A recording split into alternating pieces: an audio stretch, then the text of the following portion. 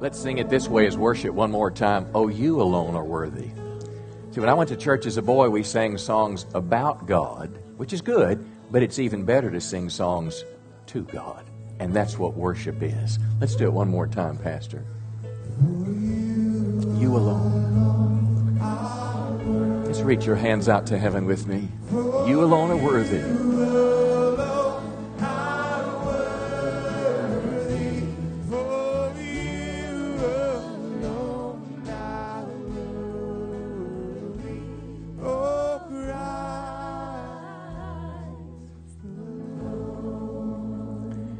You know, you'll never be happy in life until you're a worshiper of the one true God. We were created to worship God. Not just a duty or an obligation to go to church, but to worship Him. And He reminds us every day of our life that we can't live without Him. You got to sleep every day, eat a couple times every day, funeral processions go by every day. All these things remind us is we can't live without God. And then when we realize that, then we want to give Him the worship because He's the one that holds our life in His hands. Come on, give Him one more good round of applause today. And you may be seated. Give your neighbor a high five. Tell him you're looking good today. 2 Samuel chapter 11 is where we're going to go. 2 Samuel chapter 11. How many have done all your Christmas shopping? Wave your hand at me.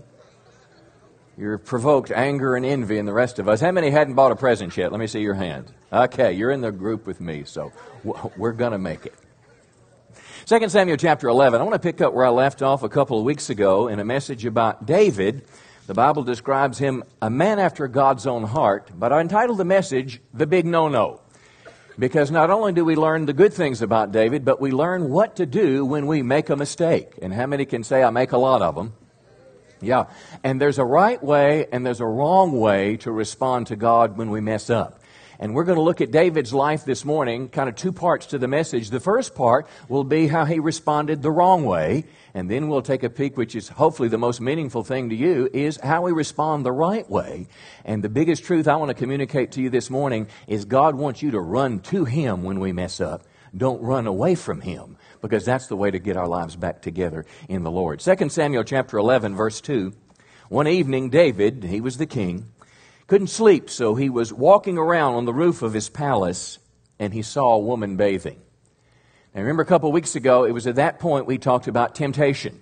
And how many know we learned about how to avoid the big no-no, how to avoid temptation, how to set up some boundaries and different things about life. But he found himself in the situation, and rather than avoiding it, he went after it. Verse 3, David sent someone to find out about her. And the man said, isn't this Bathsheba, the wife of Uriah the Hittite? Now, Uriah was one of David's buddies. David was a king, but he was also a military leader. The nation was at war, and everybody else was out fighting, including Uriah, but David stayed home. Now, the story unfolds, verse 4. David sent messengers to get her, and he slept with her. And the woman conceived and sent word to David, saying, I am pregnant. Everybody say, uh-oh. I mean, no. Sometimes, you can mess up and you kind of get away with it. It seems like no bad things happen and nobody knows about it and you're on down the road. But sometimes when you make a mistake, it's going to follow you. And I'll suggest to you that when I mean it's going to follow you, it will always follow you, but sometimes it is more apparent than other times. Now here's the word of encouragement this morning. David was one of the godliest guys in the Bible, and the New Testament calls him a man after God's own heart, which simply means he loved God. He wanted to please God. And aren't you glad we don't have to be perfect to follow God?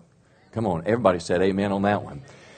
And it's one of the tensions in the Bible. I want to be the holy person God wants me to be. The Bible says, be holy as I am holy. Without holiness, no man will see the Lord.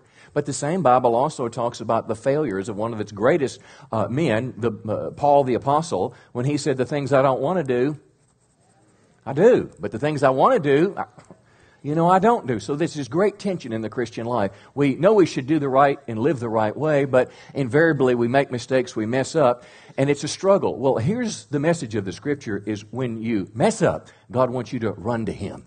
You see, in a perfect world, we avoid temptation. In a perfect world, when David sees the Bathsheba, he goes back to his own house, and he avoids it. But in the real world we live in, we make mistakes. Now, my wife is the only almost perfect person I know. She's perfect most of the time. But me, the world I live in, is a world where, listen, I do pretty good in my outside world, but my inside world, sometimes my thoughts go awry. Come on. And I find myself doing, thinking, behaving in ways that I know are unbiblical, that I know I shouldn't do. But here's the huge question. What do I do when that happens? And that's what I want to talk to you about this morning, is this issue that we face as all people, regardless of what level of relationship we have with God. What do I do when I mess up? Do I cover it up? Do I run away from God? Or do I run to Him? And that's the direction we're headed this morning. So let's look at David's story to see how it unfolds. Verse 6, actually we're going to kind of condense the chapter in just a few verses. And this message kind of has two broad parts to it. First, we're going to look at David's first response, is he covered it up. When he messed up, he ran away from God. He tried to build this big, cover-up scheme. And the second part of the message is when he actually reconnected with God and found God's forgiveness. And there's the lesson for us. Verse 6, David sent word to Joab, the military commander, send me Uriah the Hittite. Now, mind you, in the story, Bathsheba, they slept together. She says, I'm pregnant. And now David is trying to figure out what am I going to do, because this is not good. Well, verse 8, Uriah comes home. And then David said to Uriah, go down to your house. Here's his thought. I'm going to manipulate the situation. And Uriah's going to come home, and then he's going to go sleep with his wife. And then everybody will think it's his baby, and nobody knows, and it's all going to go away. Well, how many know it doesn't work that way most of the time? And Uriah was actually a man of character and honor, because David here, while he was staying home when he should have been at war, Uriah was on the battlefront, and now he comes home, and this guy sleeps outside, because he said, how could I go in and enjoy myself when my buddies are out on the battlefield? So Uriah basically, that didn't work. Verse 13, then David strategized again. He makes him drunk. So he said, hey, okay, let's eat dinner together. We'll bring out the wine. After the second or third bottle, surely he's going to go home and he's going to go with his wife, but he didn't do it again. In verse 27, the cover-up reaches an apex. Adultery then becomes murder in verse 14. David wrote a letter to Joab, and can you imagine this? Your friend Uriah, you've written a letter, and likely he's the carrier back to the battleground, and the letter says to the commander, put him in the forefront of the hardest fighting that he may be struck down and die. Now, that's a pretty tough escalation, but that's the way it works. In verse 27, everything's okay now, it seems like. Then after the time of mourning, Bathsheba comes home. She becomes David's wife, and he bears a son. But notice what the Bible said. The thing that David had done, what did it do? It displeased the Lord. Now, that's the kicker right there. I mean, we may hide things from people, but God always knows. And God is a righteous God, and He has to deal with sin in our lives. But I don't know about you, but I find myself often in the pages of the Scripture. If I make a mistake sometimes, my human tendency to do what David did is to cover it up, to tell a lie. Does anybody find it's pretty easy to tell a lie? Come on now. We lie, we cover it up, we manipulate circumstances, we delete files. We try to get rid of Facebook posts. We try to do things to kind of cover up the mess that we've made. If we're a bully, we threaten people that know, if you tell Mama that I broke that window, then I'm going to beat you up. Okay. We get a little older, we get some money in our pocket. We say, hey, look, I'll give you $100 if you don't say anything. I'll give you $1,000. I'll give you $10,000. I'll pay you off. I'll bribe myself out of this deal. It's kind of like Adam and Eve in the Garden of Eden. You remember when they made the big boo-boo? We talked about them last week. God had put a boundary around this particular tree, and they ate it anyway. And God asked Adam, what's going on here? And what did he do? Pointed to his wife and said, it's her fault. And then what did Eve do when God looked at her? It's the devil's fault. Well, how many know the shifting of the blame is not a solution, but that's what happens in the world we live today. It's a world of big cover-up. If you've been following what's happening in the Middle East when our ambassador was killed in Benghazi, the response of our government is pretty much, in my perception, a big cover-up. Nobody did anything wrong. No, it was a movie. No, it was him. No, it was her. How about fraud in elections? I read that in one particular precinct, there were 140% of the registered voters voted. Now, here's what that means. 100 people were registered to vote, or thereabouts. 140 actually voted. The election people found out, and they said, oh, well, not going to do anything. The world we live in today is a world of cover-up. But I'm going to suggest to you that there is a better way in Scripture. Because even though we might cover some of the consequences for now, how many know ultimately God was going to intervene in this thing? See, Proverbs 28:13 gives us an inescapable truth. It says, he who conceals his sin will not prosper. That's right. So let's keep reading. Here's what happened to David. Now, in 2 Samuel chapter 12, you can't hide your mistakes from God. Sooner or later, the Lord finds out. Now, as the Scripture begins to unfold, again, now we've murdered our buddy. His wife is now our wife, and, we're playing house and everything is great, and we're getting the nursery decorated. But lo and behold, the Bible says in this next chapter that Nathan the prophet came to David. See, here's the deal. God loves us enough to stay with us. And God is not out to hurt and punish us. Please, in this message today, this is not a message to say, don't do bad. This is a message to say there's a loving God, and that's what the cross is about. That's what this manger scene's about. For God so loved the world that He gave His only Son, that whoever would believe in Him would not perish but have everlasting life. So God's not this big bad judge ready to get us when we mess up. But when we do mess up, there's a right way to respond to God, which is to go to Him. In the middle of our mess-ups is to go to God, not run away from Him. Because running away from Him, He will track us down, until we deal with the thing that sent Jesus to the cross. See, there's a loving God that's motivated to reach us. Well, anyway, so Nathan the prophet comes to David, and if you can imagine, he goes to the king, and he kind of goes in, and perhaps he's a little sheepish and says, King, I've got a problem, and I'm not quite sure what to do. And the king says, well, tell me about it. And he tells him this story, this parable. Here's what he says. He said, well, there's these two guys that I know, a rich guy and a real poor guy. And the rich guy, man, he's loaded. He's got everything. He's got money. He's got a big house.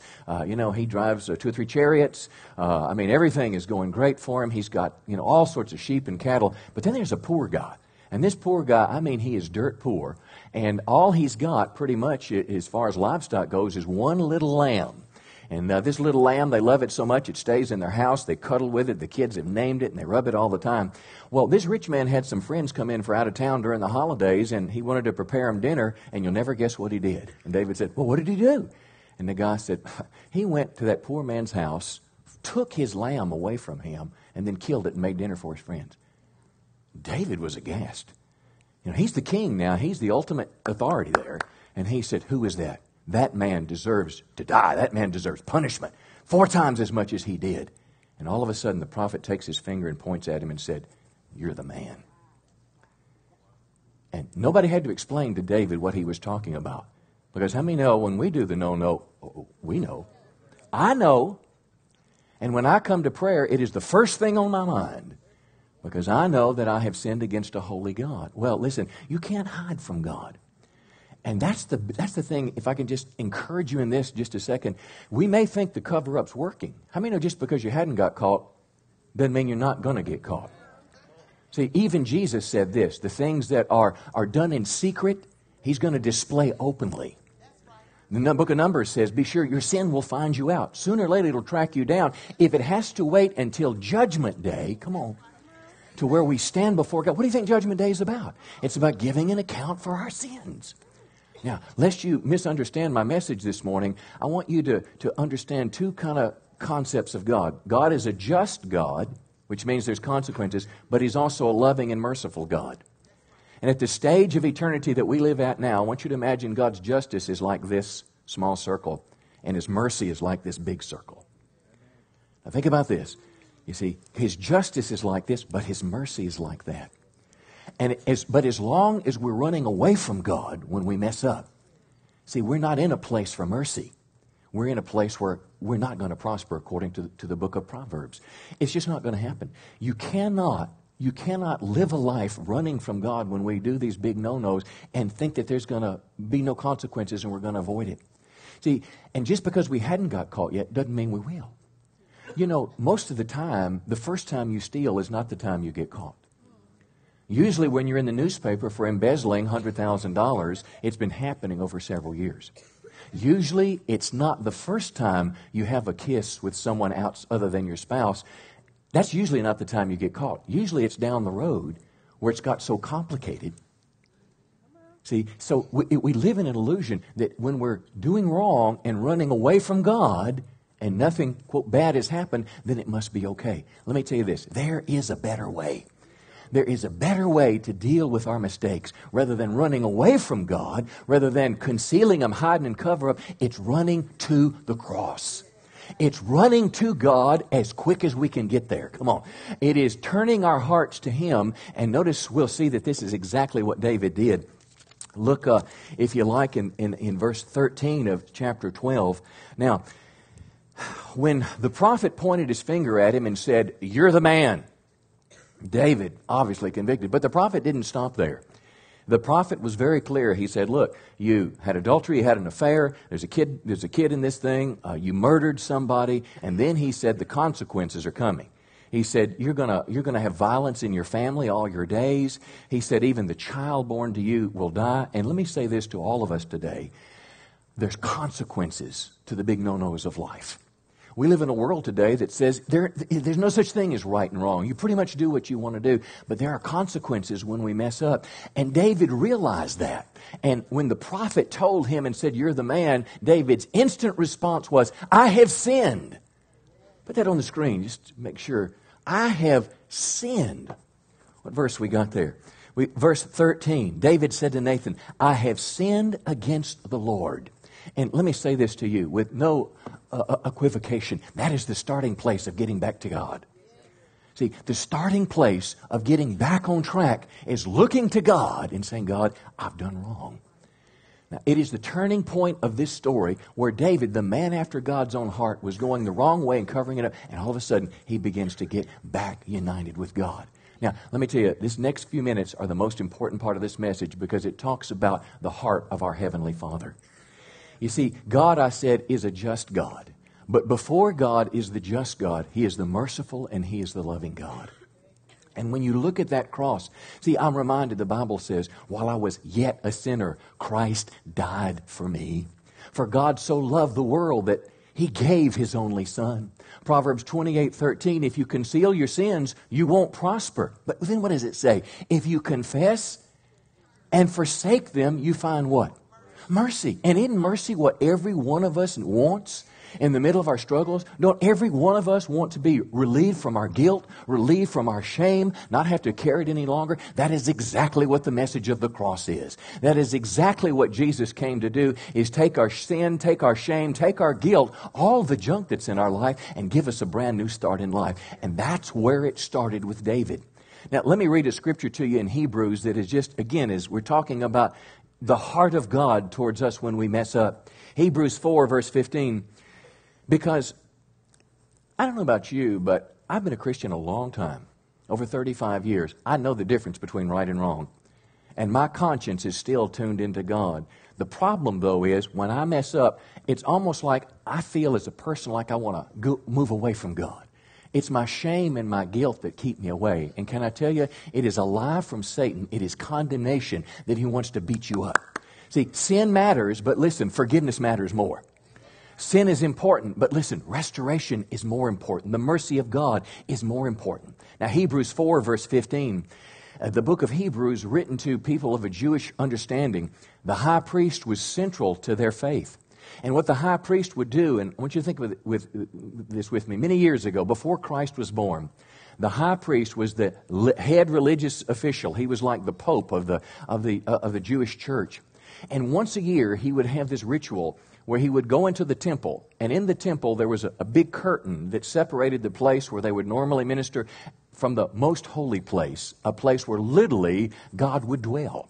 Now, you remember the old Indiana Jones movies, the Ark of the Covenant, okay? It was kind of that kind of look. Well, literally, behind this curtain, the presence of God was there, and it was real, and it would appear in a cloud. But once a year, the high priest would go, and he would go with blood. And what that blood would do is it would atone for the sins of the people. It would cover them up, but he would have to go every year. Now, Jesus is the high priest, and notice he went how many times? One time. And then he shed his blood, and then it's no more need for any sacrifice. But now listen to Hebrews 4:15. It says, we don't have a high priest who's unable to sympathize with our weaknesses, but one who in every respect has been tempted as we are, yet without sin. What does that mean? That means every struggle you've ever had in your life, every struggle you're dealing with now, every temptation that comes across your pathway, in some way Jesus dealt with it. So the Bible is not hiding this from us or from the Lord, but notice what it says in verse 16. If there's one scripture you should remember today, this is the scripture. It says, in the middle of what's the high priest doing? Our sin and our temptation. It says, let us then with confidence draw near to the throne of judgment. No, that's not what it says. Let us draw near to the throne of grace that we may receive mercy and find grace to help us in our time of need. So what in the world is the Scripture talking about? Let us with confidence draw near to God. It's basically this. As soon as you mess up, as soon as you, let's say you've watched a little more of a TV show than you should watch. You bunch of holy joes, come on now.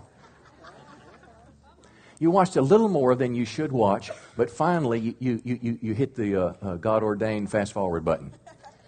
Let me tell you what this verse says. Instantly hit the freeze button and say, Lord Jesus, I run to you right now. And I'm running to the throne of grace right now. Right with the mess that I just made and the stupidity that I just did. And I want to look to the cross of Christ and I want to do what David did. And I just want to say to you, Lord, that I have sinned. And I want you to help me so that doesn't control my life. I'm preaching way better than you're amening. Or maybe it was just the first service crowd that had a little problem with road rage. I mean, somebody cut you off in traffic and your first response is to wave at them with your middle finger. Come on now. And then after you've waved at them, rather than saying, oh, blessing Jesus, you say something else over their life.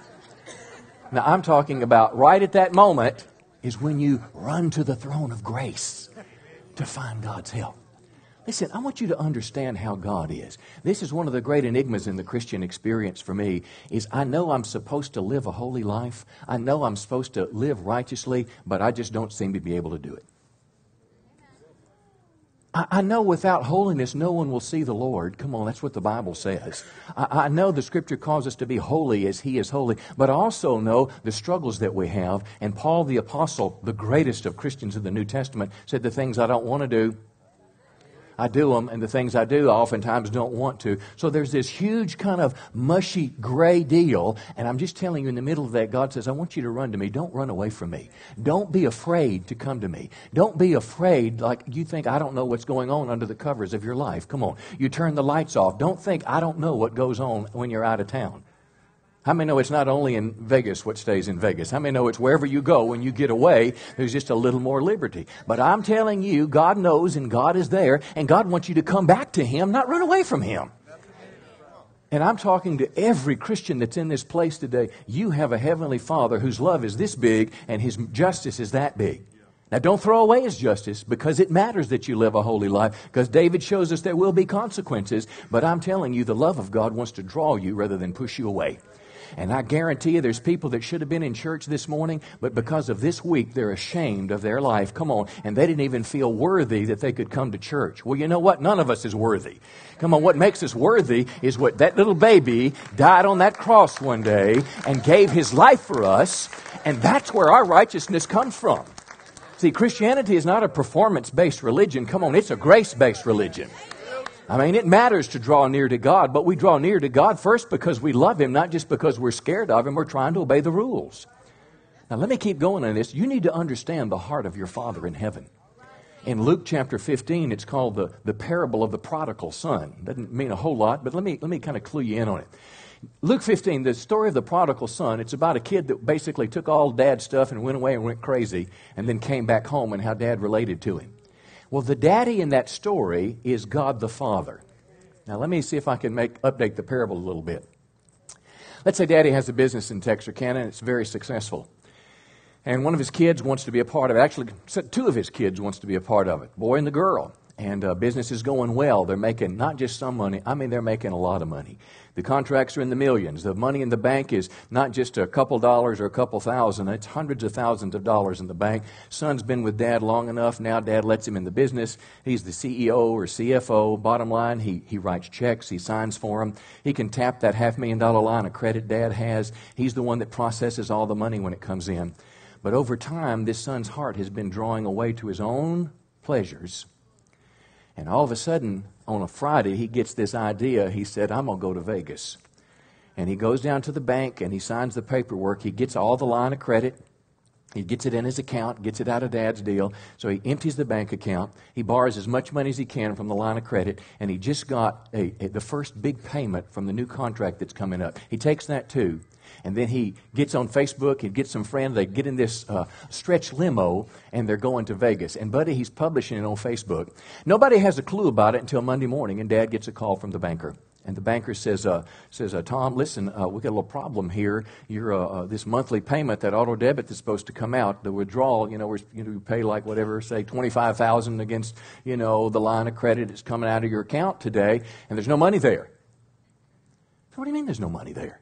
I mean, there's no money there. Your son came in Friday and he took the money and I couldn't do anything. You were out of town. I couldn't get you.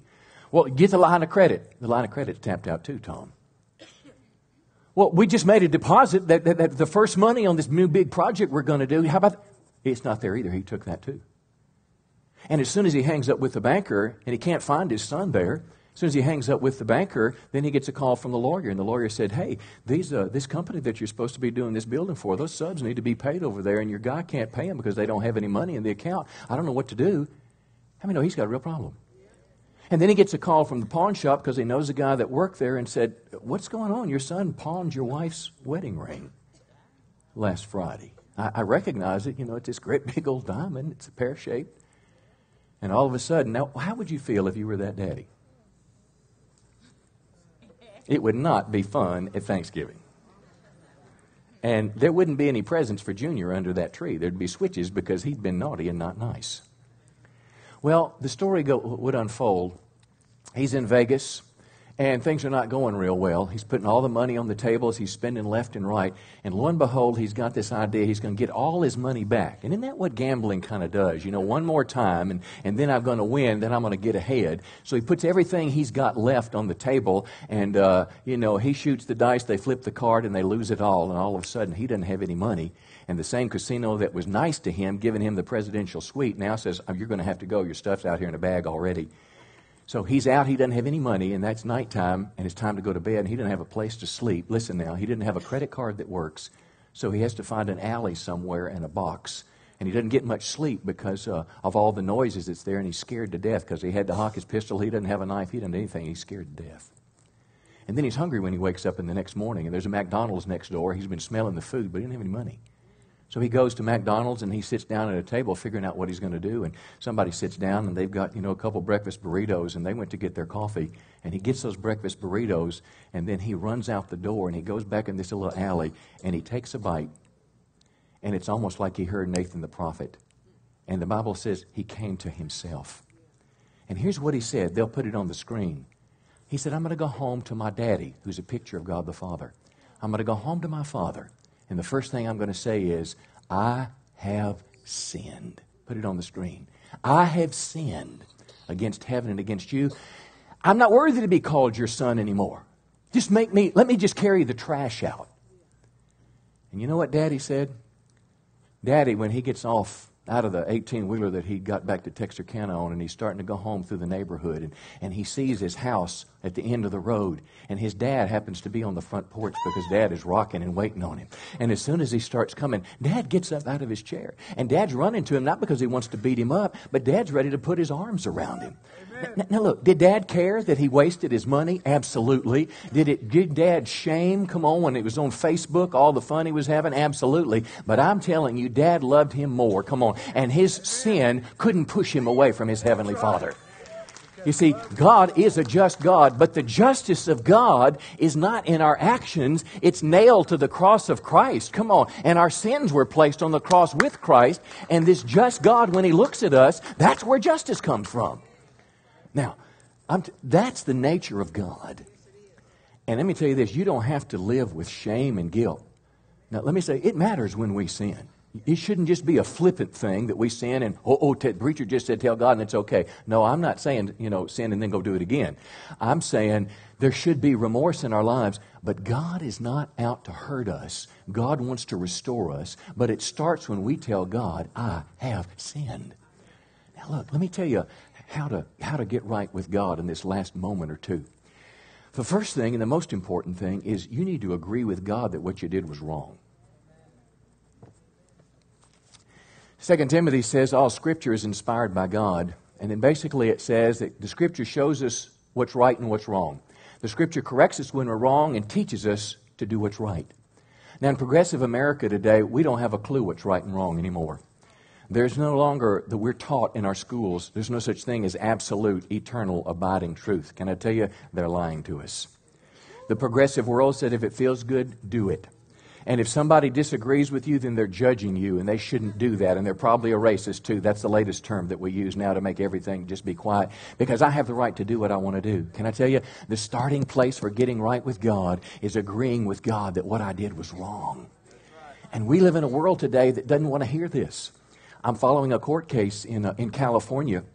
California legislature and the government signed a bill basically that forbids counselors from counseling kids under 18 that if they're in the homosexual lifestyle and they want to get out of it, now the law says you can't do that. And basically, the state is basically saying, look, parent, you don't have any rights here. This is the way this kid was created. Now listen, the lawyers representing the state basically said that, look, all modern science tells us that you can't change your sexual orientation, that it is perfectly legitimate to however you feel. Now look, that's just one example, but I'm telling you, I don't care if all the psychiatrists in the world say something is wrong. If the Bible says it's right, I'm going with the Bible. And if they say it's right and the Bible says it's wrong, I'm going with the Bible. And that is a root problem in America today. But if you want to run to God, it starts by agreeing with God that what I have done is wrong. I have sinned. Now, when I say run to God and I look at the cross, see, that's the place that our sins were dealt with. That's what Jesus Christ did. Let me tell you how you give your sins over to God, how you find forgiveness from God. It's basically, you can remember this phrase, admit it, quit it, and forget it. Let's say it again. Admit it, quit it, and forget it. You Bible scholars know it as confession, repentance, and forgiveness. Forgiveness washes your sins away because though you may remember what you did wrong, you know the Bible says God removes our sins as far as the east is from the west. It is infinity that God takes your sins away when we confess them before God. 1 John 1:9 says this, and I want you to stay with me on this one. This is a powerful, powerful verse. It says, if we confess our sins, God is what? Faithful and just to forgive us and cleanse us from some of our unrighteousness. God is faithful and just to wash away the sins that weren't real bad, but the really bad ones you got to live with the shame the rest of your life. Now, am I talking to the right crowd tonight? Because I can tell you, I understand this. I live this. There was a time back in my earlier Christian life where I carried something from my childhood that I was ashamed of for 15 years and had never told a soul because I believed it was too big for God to forgive. Come on. Can I tell you, it's a lie of the devil. 1 John 1:9 says, if we, not other people, if we.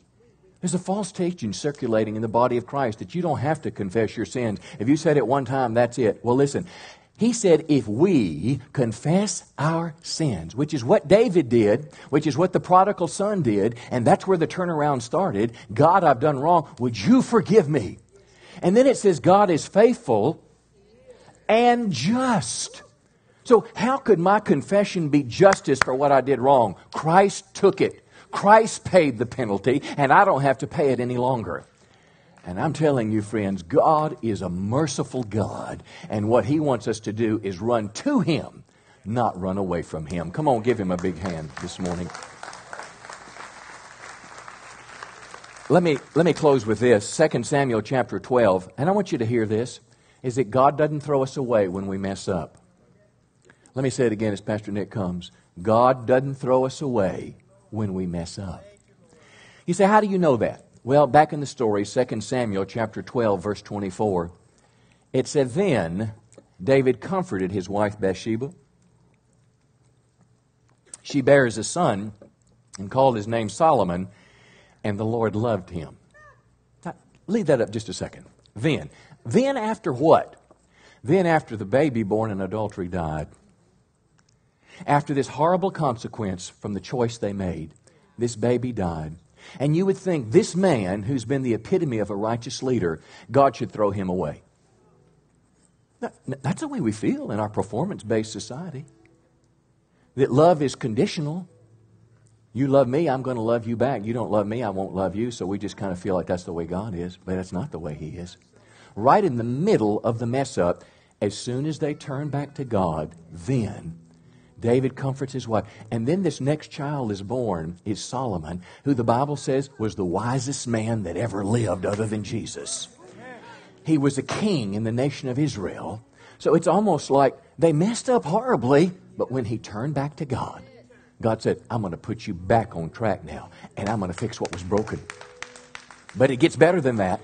If you read in the New Testament, in Matthew's Gospel, Matthew chapter 1, verse 6, they'll put that on the screen, the genealogy of Jesus Christ. The list of people who can be traced directly from Abraham, even Adam, even God Himself, to the birth of the Savior of the world. Jesse was the father of, and David was the father of Solomon by the wife of Uriah. So what does that mean? That means arguably one of the greatest honors a person could have was to be included in the lineage of the Savior of the world. Now look, if God was able to do that for David, don't you think He might do the same thing for you and me? If He was able to forgive the sin of the prodigal son who spent it all in Vegas, don't you think He could forgive you and give you a new start? If He didn't want you to be the one that carried out the trash in the prodigal son, don't you think He's willing to give you another chance at a fullness of life? Don't you think if there's a guy named Saul in the New Testament, think about this. This guy's going out and killing Christians. Doesn't get any worse than that. He's going into houses, and here's basically what he'd say. How old's your little boy? 8 years old. Cute little boy.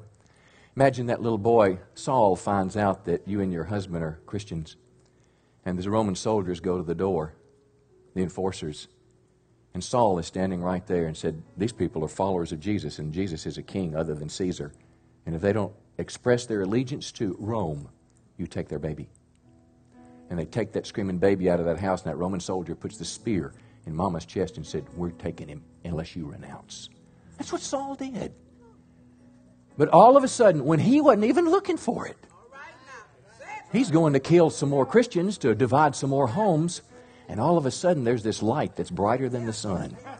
And it's like Jesus is saying, hey, down there. And he's blinded. And he didn't say, what's up? He said, who are you, Lord? And that voice said, I'm Jesus, the one you're persecuting. And after just a few chapters of the Bible, this guy who used to murder Christians is now preaching the gospel. Come on, he once destroyed. I'm telling you, you serve a redeeming God. You serve a God that can fix what's broken in your life. You serve a God that cares for you. You are not serving a throwaway God. You're not like the little plastic container when you go to McDonald's or Subway's and buy your sandwich and throw the sack away. God doesn't throw us away like that. Come on. God cleans us up. He washes us up in the sink. He doesn't stick you in the dishwasher. He washes you up. And He clothes you with His righteousness. Doesn't your Bible say, I am the righteousness of God in Christ? And you say, but I mess up. But He forgives your mess up.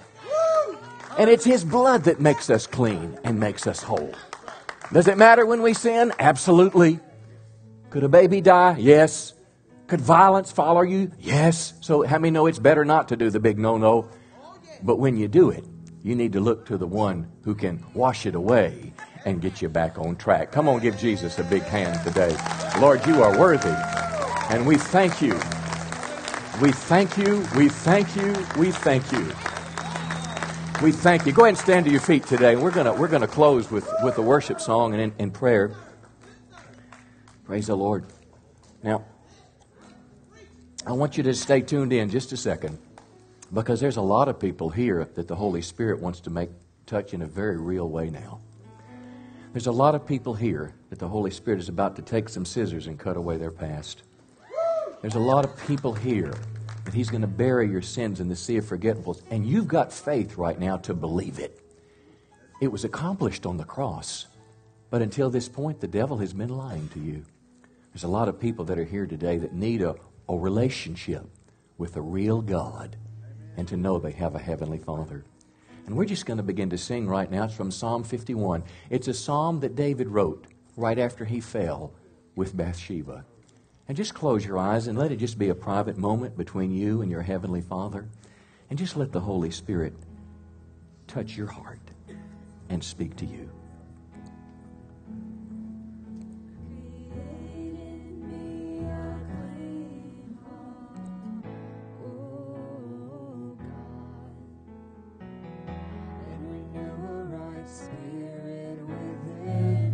Just reach out to Him this morning.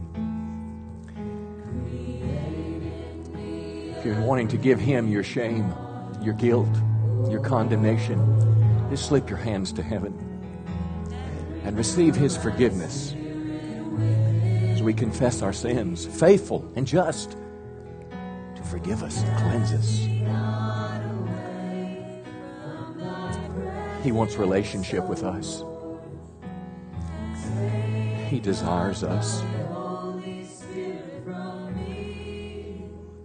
Welcome, Holy Spirit. Restore to me the joy of thy salvation, and fill my spirit within me. Thank God. I feel like the Holy Spirit wants to tell some people that His love is greater than your sin. His love is greater than your mistake. That His love for you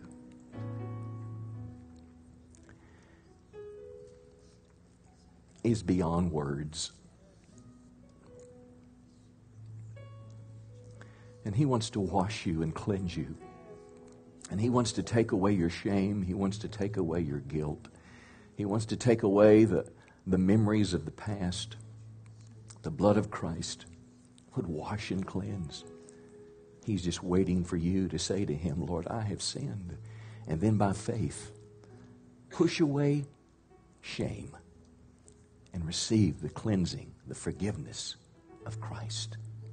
Because He is faithful and just to forgive us and cleanse us from all unrighteousness. Lord, You're worthy. They're just going to play this song through another time or two, but I want to make a personal opportunity for prayer for your life. Now, we hadn't prayed in the service today, so we'll pray about anything in the world. You may have some big bills coming up. You may have some family issue, whatever it may be. How many know everybody needs prayer? I need prayer. Please pray for me every day. But you've got some things you've got to face out in the world. You need God to help you do it, and you don't know what to do. Let somebody pray for you, that step of faith. But I believe in particular, there's many people that God has been speaking to in this message, that the Holy Spirit has been nudging you in some areas. I can't think of a better way to close the deal with God is to come up for prayer. Particularly you that may struggle with shame or guilt. You want to bring something to the altar of God and let God have it. Let somebody pray for you. Maybe you're here today and you don't really understand the forgiveness and love of God. Maybe you're like me, like I was as a boy. I went to church because Mom made me go, but I didn't have a relationship with God. I didn't know God wanted to be my personal Savior. I didn't know that I could know Him. I thought I just went to church and learned about Him if I wanted to or was in trouble. I'm telling you, you can have a relationship with God. You can personally know the Christ who we celebrate at Christmas. Let somebody pray with you. Whatever it may be this morning, you can have a touch from God. So we're just going to sing this through one more time, and our prayer team is going to come. And I want to just encourage you, if you want prayer, just slip right out with them out of your chairs. Our prayer team is coming to the front right now. And you just slip out right behind them as we're singing, and let this be your opportunity to make a connection with God. I love you very much. Thank you so much for coming. You bring a friend next week. Let's begin to sing again. We'll sing it through once or twice and then dismiss. But you come and let somebody pray for you.